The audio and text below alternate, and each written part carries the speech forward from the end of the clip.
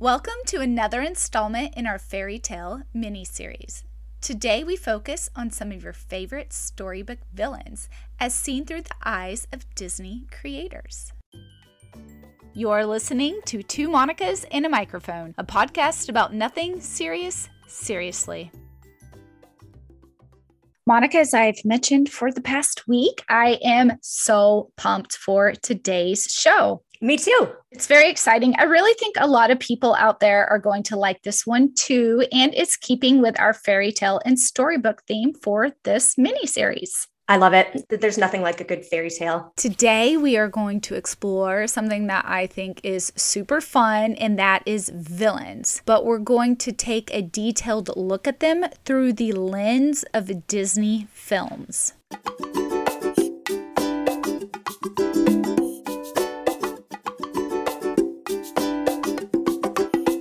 Now, according to Disney's fandom wiki page, there are actually 11 primary villains and dozens of other villains. Now, those primary members range from the evil queen in Snow White to Captain Hook of Peter Pan and Dr.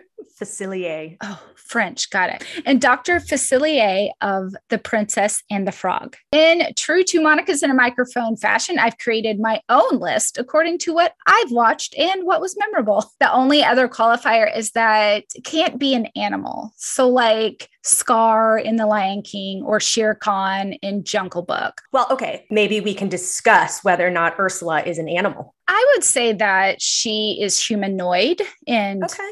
But you know what's really funny about Scar and Shere Khan is that on this wiki fandom page, they belong to a subgroup of villains known as sinister cats. Oh, that's funny. It is. That Disney fandom is a thing of its own, and I love it. So that being said, today's episode is going to be a little more lighthearted than the origin story episode, but it's not going to be any less deep. So let's get to it.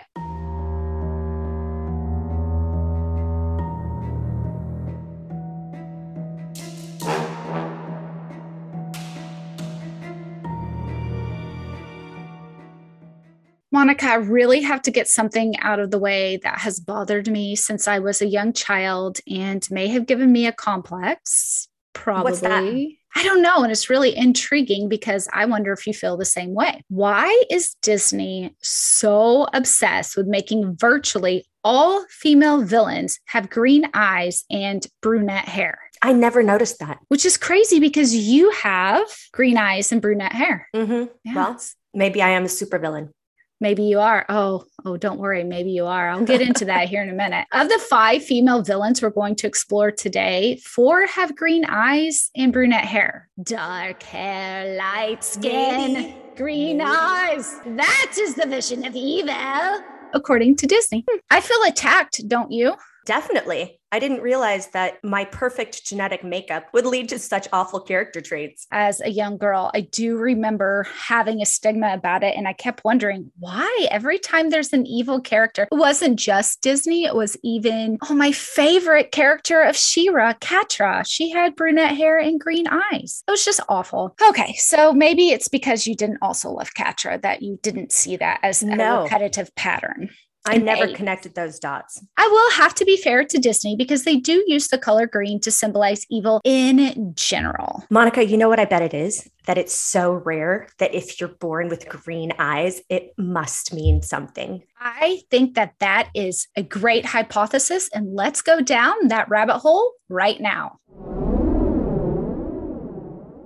You know, that question prompted me to think of something. I was thinking the same thing, Monica, because I know that only 2% of the population has green eyes. Mm-hmm. So maybe that's part of it. And it just made me think, is it just Disney or is green a color associated with evil elsewhere? Ooh. Yeah. So I think that there is part of the elements that go into a villain that do have some history and origin in what people think of the color green, and in particular, green green eyes. Have you ever heard of the green-eyed monster? Oh, yeah. Or the phrase green with envy. Absolutely. So a lot of people believe that that goes all the way back to Shakespeare, Othello, when he talks about the green-eyed monster. He says, "Oh, beware, my lord, of jealousy. It is the green-eyed monster, which doth mock the meat it feeds on."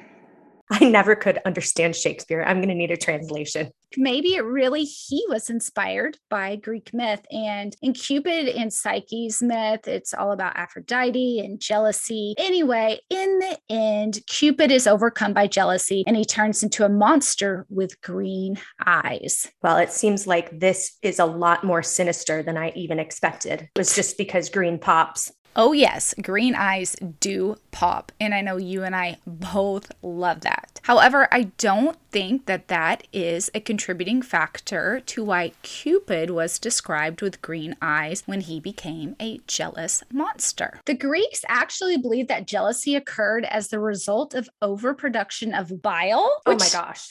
which turned human skin slightly green. And I don't know what they were eating that there was such an overproduction of bile that people were turning green and also being envious. So yeah, I see where that came from. So jealousy, while not particularly evil in nature, it's definitely a trait that most villains have. So I was thinking like you did, okay, green eyes, not a lot of people have them. That's probably why witches and other supernatural beings were always depicted with green eyes. Mm-hmm. Think about it. A lot of cats have green eyes, and it was believed that witches could turn into black cats. That's a good point. You know what else I just thought of? What? One of my favorite hero villains, Elphaba. Oh, she's yeah. all green. Anyway. Yes. And that is a whole other rabbit hole we It can is. get down maybe in October that I stumbled across doing this. Very interesting why she may have been depicted as green. I think that because green eyes are so rare, and like you said, they really pop, especially on the brunette hair. Mm-hmm. I remember, now this happened as an adult,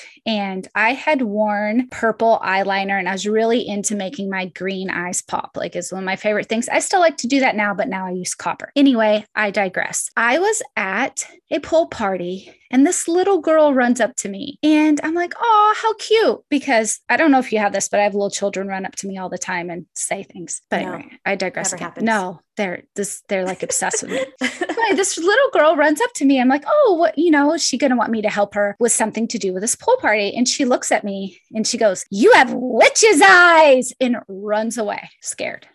She was probably 6. Oh, poor thing. But maybe in her family or all the people she had come across, she hadn't seen eyes like mine before. And I think this plays into just people being naturally creeped out by green eyes because they're so rare. There must be a reason why you have them. Yes, So, because we're extra special. absolutely. Can't wait to get to some rabbit hole stuff I found here. But before I conclude with the biggest rabbit hole I found, there were some ancient thoughts on green eyes in medieval times. If you had green eyes, you were associated with envy and deceit, and you were especially prone to witchery and dark magic. I mean, of course, because you had weird green eyes like a cat. I mean, so now this whole thing, it really doesn't shock me that most of the Disney villains have green eyes and dark hair. Right. It's just making a lot of sense now. And even, I'm like, okay, I don't feel so attacked. But early Islamic scholars even wrote that green-eyed individuals were cursed or unnatural, often acting with ill intent. So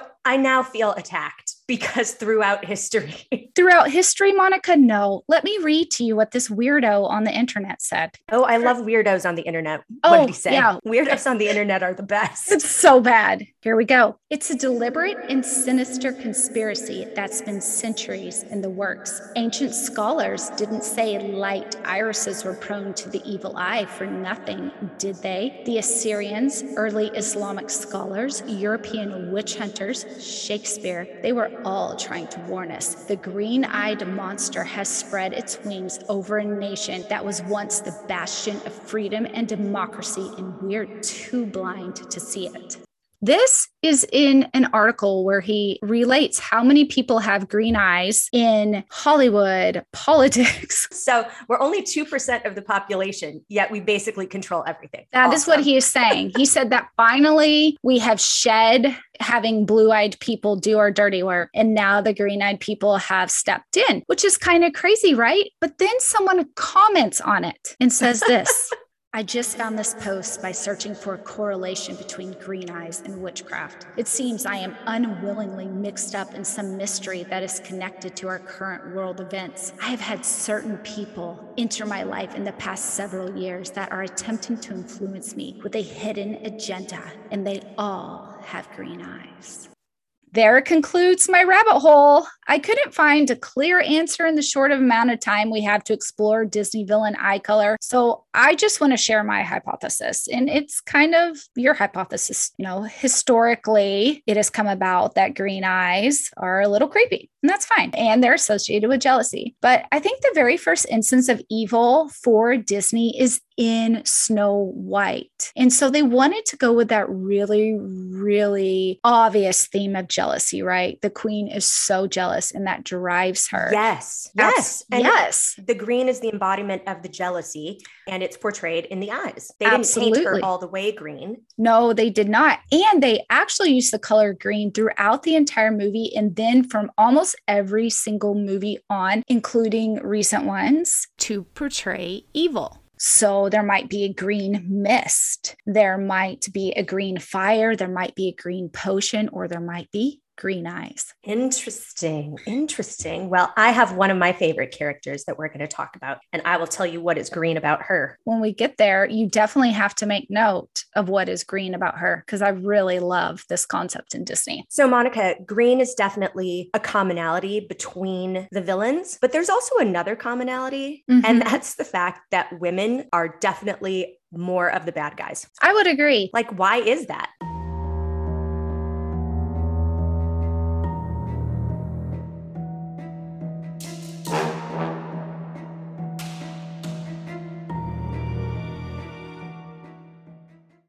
I've thought about that because when I was trying to figure out who had green eyes, who didn't, men, women, I did do some numbers on here and I realized, there's some more women. So the majority of the bad guys are really women. And that's kind of weird because in real life, from a true crime standpoint, that's not the case. Thankfully, Disney is not doing, serial killer princesses. True crime Disney. True crime. Oh, wow. Yeah, that would be very interesting. So I think that it would spark this question. Does Disney just want to vilify women? And I'd like to take a turn answering that. And I'd say, no, I don't really think it would be anything sinister like that. I think it's something else entirely other than they're retelling stories that they didn't make up. Right? So to attribute a sinister thought like that to something that is a retelling seems a little silly, but I really did want to think about it a little bit because I know they've added in villains. So what I noticed and have picked up on is that male villains tend to not attack the princess singularly. So when there is a male villain, they're usually at odds with both the prince and the princess. They want the whole package. I think that it would be harder to accept if Jafar was solely picking on Jasmine and there was no Aladdin counterpart. We have no instance where a man only picks on the woman. And I wonder if that doesn't come into play. Yeah, I mean, thinking about it right now, it seems to me that when it's a male villain, the goal is not just the woman. It's really the whole kingdom. Whereas if it's a female villain, she really just wants to get rid of the chick.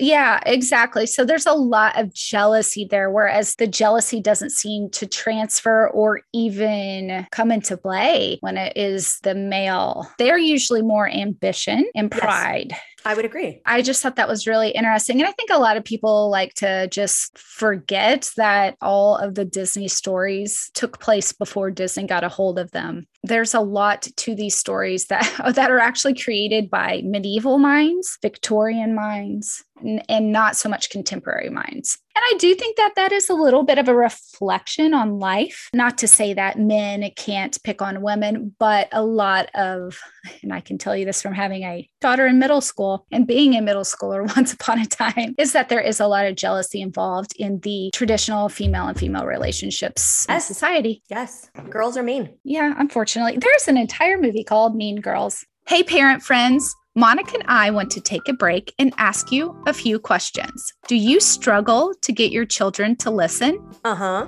Do you desire your home to be a place of peace, not stress? Yes. Do you feel like everyone else has it figured out but you? Who doesn't feel this way? I don't know, because I definitely feel this way at least once a week.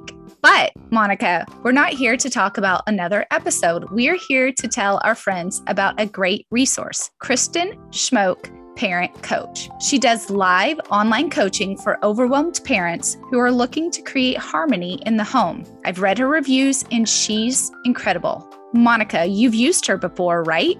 I have. You and I have laughed together over the last 18 months about my struggles as a parent of 2 small kids. It felt like I had been underwater for a couple of years dealing with their emotions when Kristen came back into my life. I had no idea I was doing things backwards by trying to teach them to calm down in the middle of a meltdown. So the next time I became frustrated, I reached out to her. She's so calm and reassuring and really knows a lot about communication and kids, thanks to her training as an early education teacher and as a mom of 4 herself. During our session, she helped me understand the behavior I found frustrating was probably just a reaction to all the change we had in 2021. I took her advice, took a deep breath, and didn't focus on the behavior, and our issue is improving.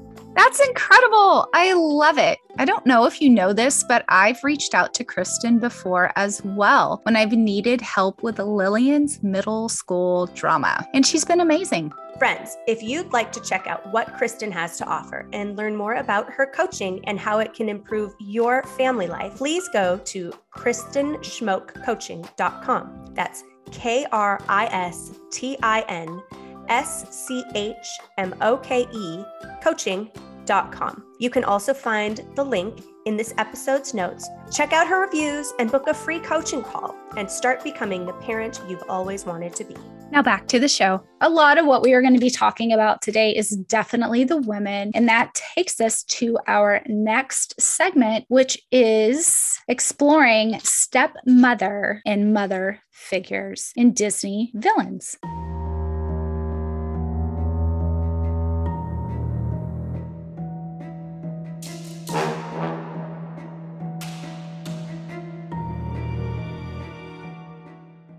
My mom, when I was growing up, say, "Don't make me be Mummy Dearest." You know, because the movie Mummy Dearest. No, it's a terrible movie. But that's what I think of now when I think of stepmothers. And then Disney just reinforces it, right? Oh, for sure. I know I said that this would be a lighter episode, but this stepmother-mother thing, is there really anything more sinister than an adult in charge of a child and then that person trying to oppress, abuse, or even worse, kill the child in their charge? From to me, a true crime perspective, no, there is nothing more evil. Yeah, so to me, these are the creepiest villains by far that we will talk about today. Far creepier than any of them that can cast a spell, even though some of them can. Okay. The double whammy right there. The double whammy. Well, the first one we're going to get into is the most iconic. In fact, she was once voted the 10th greatest movie villain of all time by the American Film Institute. That's crazy. Yeah. And that would be the evil queen from Snow White. Now, would you like to guess what her eye color was? Oh, let me take a guess. Green? Yeah. So, what did she do that was so bad? Because it's been a while. Yeah, so each one of these villains has definitely had their horrific deeds. Well, let's start with the fact that she wants to cut out the heart of her stepdaughter so that she can remain the fairest of them all. Which I think is really interesting because later when it's her turn to try to kill Snow White, she just puts her into a coma. Well, she, didn't want to get bloody. Yeah, because that would be gross. So she wanted someone else to cut out the heart. I mean, that sounds like a very female thing to do. Pay someone else to do your dirty work. She also had all those skeletons in her dungeon, which is pretty. I don't remember that. So I think that was just a way for them to show how cruel she was. It wasn't just that they were skeletons, they were still chained to the wall. I mean, just clearly, I think that that's pretty heinous. Yeah. We don't really have to go into a lot of deeds. It's just her one deed was a pretty big deal. Whereas I feel like some other villains have multiple deeds that equate to her, which is why she's one of the worst villains, because she wanted to do one of the worst things. When it comes to stories, people like to see justice, especially in this type of story. Yes, I like it wrapped up in a nice bow. So let's talk a little bit about the defeat and punishment of the evil queen. So the way she meets her demise is that the dwarfs chase her to a cliff's edge, but then it's not them, but a bolt of lightning strikes and causes her to fall to her death. And just in case we weren't sure that she was dead, a giant boulder falls and crushes her further. Well, there's closure for you. What I think is really interesting about this one is that a person didn't lay hands on her. While the dwarfs chase her to the end, it's a bolt of lightning that causes her to fall to her death. Poetic justice. Because she was trying to manipulate nature in order to stay the fairest. Yes. Yeah. I love the way that you put it. I hadn't even thought about that. The next evil stepmother, or as many know her, wicked stepmother, Lady Tremaine of Cinderella. You know, I didn't actually ever know her name. She was just always the wicked stepmother. I don't know when she gets her name. It's probably in a sequel, or it could be in the development. There's so much when you look into these deleted scenes, original designs that never make it to the end. So it could be in there too. But I love that she had the name Lady Tremaine. Just sounds cruel. Super extra creepy. Yeah. And she is super extra creepy because she's not magical. She's just cruel. And what I think is kind of funny is she's not actually listed in that original Primary Villains franchise that I mentioned earlier, which to me is like, what? Hello, she's awful. It's not just that she's awful, but she also entices and gets her daughters to be awful as well. Oh, yeah. It's so gross. Do you know what eye color she has? Gray. You know it was green. Now, I can't say for sure that she's a brunette, but the way they make her gray reminds me of how a brunette grays. But her eye color is green, right? It is green, definitely green. And I think that that is a reflection of the extreme jealousy, obviously. So, and then her little cat, Lucifer, which good grief with that name. Lucifer. He has green eyes as well. So, he does, doesn't he? Oh, yeah. I think she had so many things that she did bad. She treated Cinderella as a servant, which of course is bad. And not just because she made her do chores, but it was more that she didn't allow her to be part of the family. And that I think's the bigger deal. She made her go in the attic, made her wear rags, treated her as a different type of person than her own daughters. And let's not forget how Lady Tremaine came to live in the house. She married Cinderella's father. So if anyone should be put in a position where, you know, they're treated as an equal, it should have been Cinderella. And you mentioned the stepsisters earlier. Well, she not only allowed, but if you watch the scene, she instigated those girls shredding her mother's dress. Oh, sorry. It's very traumatic to me, that whole scene. No. Those stepsisters are just awful. They are, but I would like to note that Lady Tremaine isn't a good mother either. She expects her daughters to be utterly obedient, and she gets really upset with them when they aren't. If you watch that, she is cruel to them in a different way. And she just wants to use them to move up in social status. They're just her pawns. Yeah, they really are. They take singing lessons when neither of them can sing. So Lady Tremaine, she's just all about punishing and abusing Cinderella psychologically, which is very different than some of the others. So like the evil queen who we just talked about, no, she wants to kill Snow White, but Lady Tremaine would rather just psychologically abuse a poor girl. But what's kind of funny is she uses her daughters as pawns. But it's like, you could have used Cinderella to gain social status as well, you ding dong. Right. But that would be her jealousy blinding her, I think.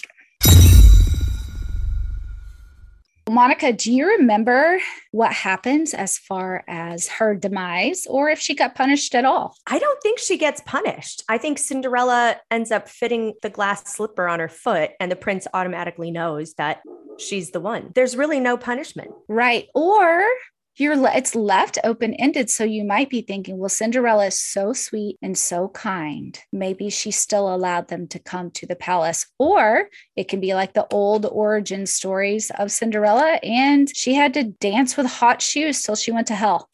We don't know. I mean, I'm sure we know if we see like Cinderella Twist in Time or whatever. Sorry, everyone. I'm pretending that those sequels don't exist. Yeah, sometimes sequels are a terrible idea. Really interesting to know about Lady Tremaine is that she was actually the first villain to live side by side with the victim. And that wouldn't change until we get to our next mother figure, Mother Gothel. Well, Mother Gothel is another green-eyed villain. Yes. Go figure. She's one of the worst to me. I mean, we know the truth. We know she's an evil witch, but just think of Rapunzel. She thinks that's her mom. She does. And she's being forced to live in a tower with her long, luxurious, magical hair. Yeah, and this Mother Gothel character, which was weird that she's called Mother Gothel, makes it even creepier that they named her that. She like hoards this magical flower and then kidnaps a baby. I mean, there is no good trait about this woman. Then she like makes this baby believe that she's her mother. And then, as we know from the story, Rapunzel can't leave. And I know you've seen it a lot. I love this one. Like, I watched this one on my own. I picked it up as an adult and just fell in love with it. But do you get creeped out, like, when she's brushing her hair and then she's clearly singing to the girl's hair, but Rapunzel feels like she loves her? Yes. Oh, it's awful. Mother Gothel, she just wanted to remain youthful forever. Who does that remind you of?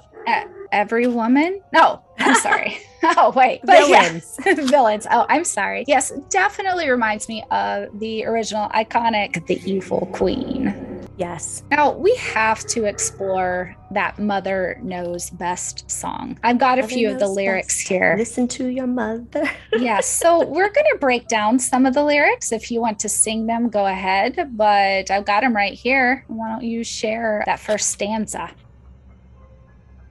And This is not the first stanza of the song, but I took the most wicked part of the song. Yes. So I happen to love that song once again, because it reminds me of Mummy Dearest, but in a cartoon version. Go ahead and leave me. I deserve it. Let me die here. Be my guest. When it's too late, you'll see. Just wait. Mother knows best. See, if that's not a guilt trip, I don't know what is. So she goes on to sing, Mother knows best. Take it from your mumsy. On your own, you won't survive. Then look at this next thing she says, Monica. Why don't you tell us? Floppy, underdressed, immature and clumsy. Please, they'll eat you up alive. Gullible, naive, positively grubby, ditzy and a bit, well, vague. Wow. Awful. Awful. Then let's end it with, plus I believe getting kind of chubby. I'm just saying because I love you. I think I only ever listened to the intro part. Oh, that getting kind of chubby part. I remember hearing that being like, oh, see, I've told you I've had a hard problem with this woman. Now, I would like for everyone to know my mother is nothing like this woman. I'm not having some sort of PTSD. It makes my heart sad because I have friends whose mothers have said these things to them. Yeah. And it's just gross. So I think that whoever wrote this, maybe they were taking from a bit of experience or shared experience. Right. And then later she goes on, once, Rapunzel finds Flynn Rider, or as we know, Eugene. Yeah. But then Mother Gothel tries to make Rapunzel believe that Flynn Rider has betrayed her. Oh, that's just such a sad scene. It is. But we all know how it ends, right? Yes. Rapunzel and Flynn are reunited, and Rapunzel realizes that she's actually the princess and is reunited with her family. And the only reason that could happen is because when Eugene was dying and he needed Rapunzel's hair to live, he snaps it off with the scissors, and then Mother Gothel shrivels into dust as she falls out the window. I love that. I do too. Haha. Oh, sorry. I kind of would have liked it better personally if we could write alternative endings. Is not that she immediately shriveled to dust, but that if she would have just shriveled and had to live in that decayed body for a while. Right. Like the Princess Bride version of the pain. Yes, like that. I don't know why anyone didn't consult us. There's still time, Monica. There's still time. Go let Samson in really fast. I'm sorry. Yeah. Oh, okay. I thought he wasn't. Okay, go ahead.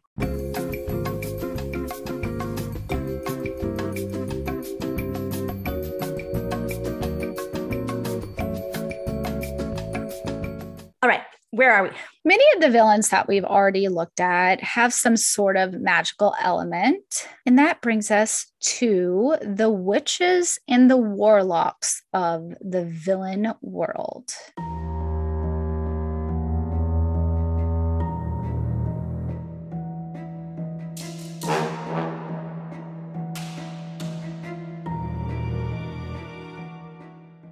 And the first one that we're going to look at, I know, is your favorite. She definitely is. Ursula, the Sea Witch. Now, why is she your favorite? I want to know. I don't know. I think it has to do with like the song Body Language. And, you know, she's like putting on lipstick and she's trying to look good. Yeah, she definitely has no problems with body image. Meanwhile, she has her whole little graveyard of poor mer people who could not fulfill their end of the bargain. And so now she owns their body, soul. I don't exactly know. I don't exactly understand what she owns of them or how that benefits her. You know, it's kind of like a mobster, right? You can't just let someone run off without paying you. True. She has to like take something in return. What is her eye color? So she has, I'm looking here on a picture. She has like gray eyes, but her eyeshadow is green. It's like a turquoise green and red lips. Oh yeah, that she puts on with those little, aren't they little sea animals? And then she I think like maybe a shrimp or something. Yes. I'm always like, oh, she's just, No, so she's one of my favorites. She makes a great villain because the deal that she makes seems so affordable. Absolutely. Until she realizes she's going to lose the deal and then she gets involved. Yes. And I like that Ursula doesn't just make this deal. She goes in and becomes that brunette. She probably has green eyes. Let me look that up too. I think she does. She's a brunette with green eyes. No. In her human form. Dude, look that up. We have to know. No, it does not look like she has green eyes. She has like violet eyes. Oh, okay. Good. Right. Well, I'm glad that she's eyes. Just a brunette. Oh, we're safe. We're safe for another fairy tale. Well, you know, what doesn't she do to sabotage, right? She sends her flotsam and jetsam to tip over the canoe. Yes, while they're about to kiss. I love that scene. So cute and then so destructive. And finally, she turns into this huge, horrible octopus. Oh, I am sorry, but that is one of the scariest cartoon scenes is when she like is gigantic and then she crawls with her arms and she doesn't have to use her arms. She could use her tentacles and she like crawls like a creepy zombonoid beast like across the ship deck. And I was like, oh, gross, creepo. And it is a cartoon. It's like it takes a lot for a cartoon to be creepy. I don't think that scene ever impacted me, honestly. I was more impacted by the Sleeping Beauty scene with Maleficent. I thought like where the prince is riding through all those brambles and yeah. I love that. But no, scene. Ursula eventually I cannot imagine that explosion. Okay. It's gross. Prince Eric like rams this huge like part of the boat through her. And then she like blows up in, you know, all of her scattered mass of entrails. Very gross. It is gross, but it is a cartoon, thankfully. I wonder if the live action one's going to have that in it. Yeah, no, that would be really disgusting. Yeah. She is one of my more favorite villains because she's pretty unapologetic and almost proud and knows she's the villain. Yes. And I think that that's an element that we don't even see in the Evil Queen. The Evil Queen probably thinks that she's entitled and justified in what she's doing. Well, you know, going back to your point before about how if it's a male villain, they go after both parties. Yeah. Right? Well, here she is kind of doing that because she wants Triton's kingdom. You're right. You're so right. She's going after the Little Mermaid to get to her father. She's playing 3D chess. And it's probably why she doesn't have green eyes, is because she's not led by jealousy. Why would she need to be jealous of Ariel when she could just take what Ariel has? Right. So I would see why you really, really like her a lot and why she's your favorite, because she also has a lot of developed personality. The evil queen is just running around doing evil things. And then I think it would be really hard to like Mother Gothel, because she's needs to be locked up in a mental institution or prison. Well, let's talk about Jafar. Oh, he's another Jafar. one with like mystical qualities, right? Mm-hmm. He has his ability to hypnotize. Yes, he hypnotizes the Sultan. He tries to kill Aladdin. He is a gross pervert, in my opinion. Totally with Jasmine. Do you remember that scene? This is one of my favorite movies when I was a teenager. So the amount of times I've seen Aladdin is intense. But when he takes his long, spindly fingers like over the top of Jasmine and like almost touches her cleavage, it's so gross. And he talks about like marrying her. Yeah, and he wants to marry her so he can have the kingdom. Yes, which is icky. And then later when he has her in that like Princess Leia from Star Wars style bikini, I swear, and she's like stuck in the hourglass. I remember. Yeah, he dressed her like that. It was really not that much different than what she was wearing before. There was a lot of midriff showing. Absolutely. But let's see, was it different? Okay. I just want to look. Oh, you know, the difference is she tries to seduce him when she has this on. Oh, that is the difference, because she wants out. The difference in the red and the blue outfit is that the red outfit has no sleeves at all, and the blue outfit has some sleeves. But yeah, a lot of midriff showing for a princess. I'm surprised my mother allowed me to watch it. I never thought about her midriff until now I'm a mom.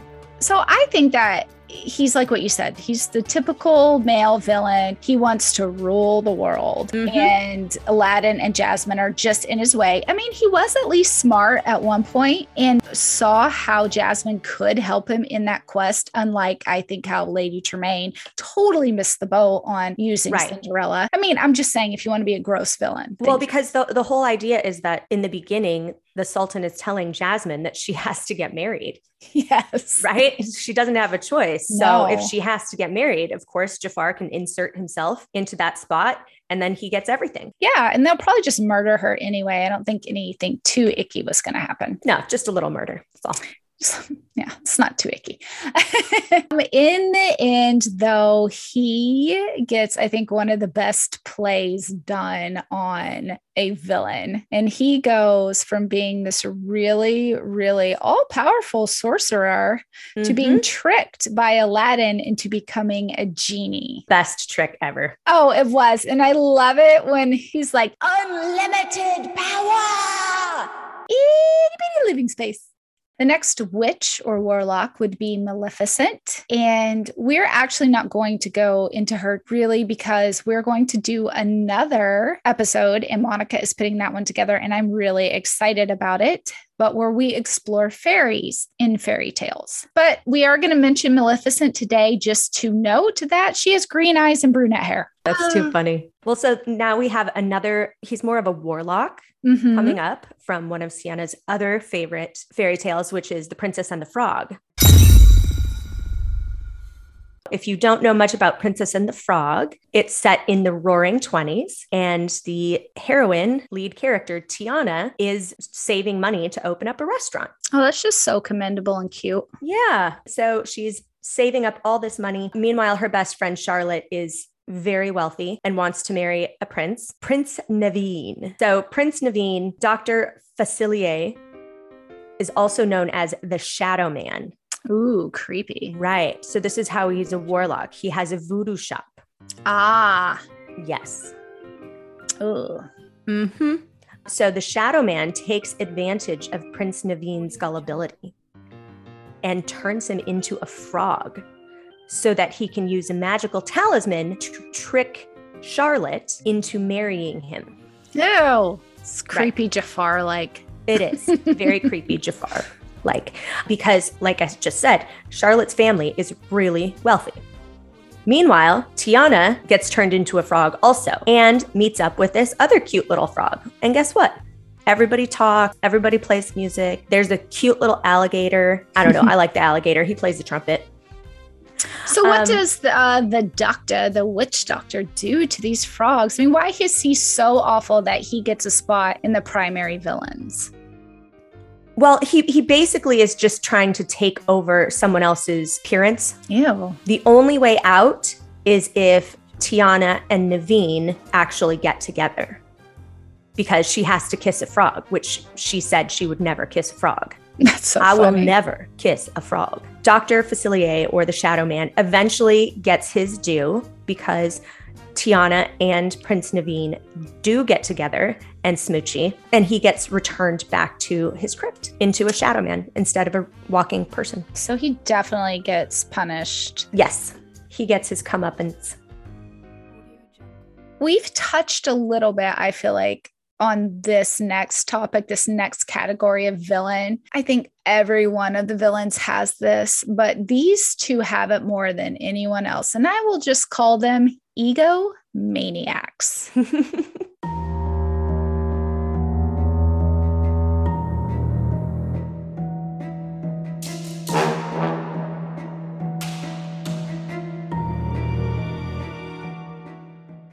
Hey friends, this concludes part 1 of Villains. You're going to need to tune in to part 2, where we talk about egomaniacs, henchmen, animals, and an honorable mention. See you in the next episode.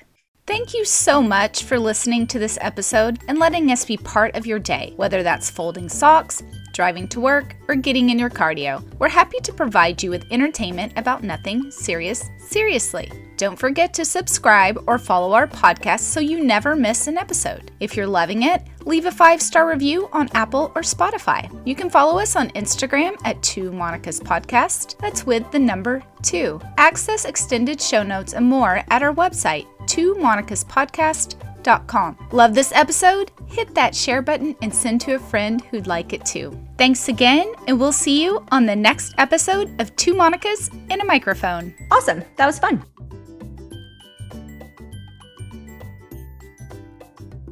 Music credits for this episode: Blockbuster Atmosphere 6 by Sasha Ande.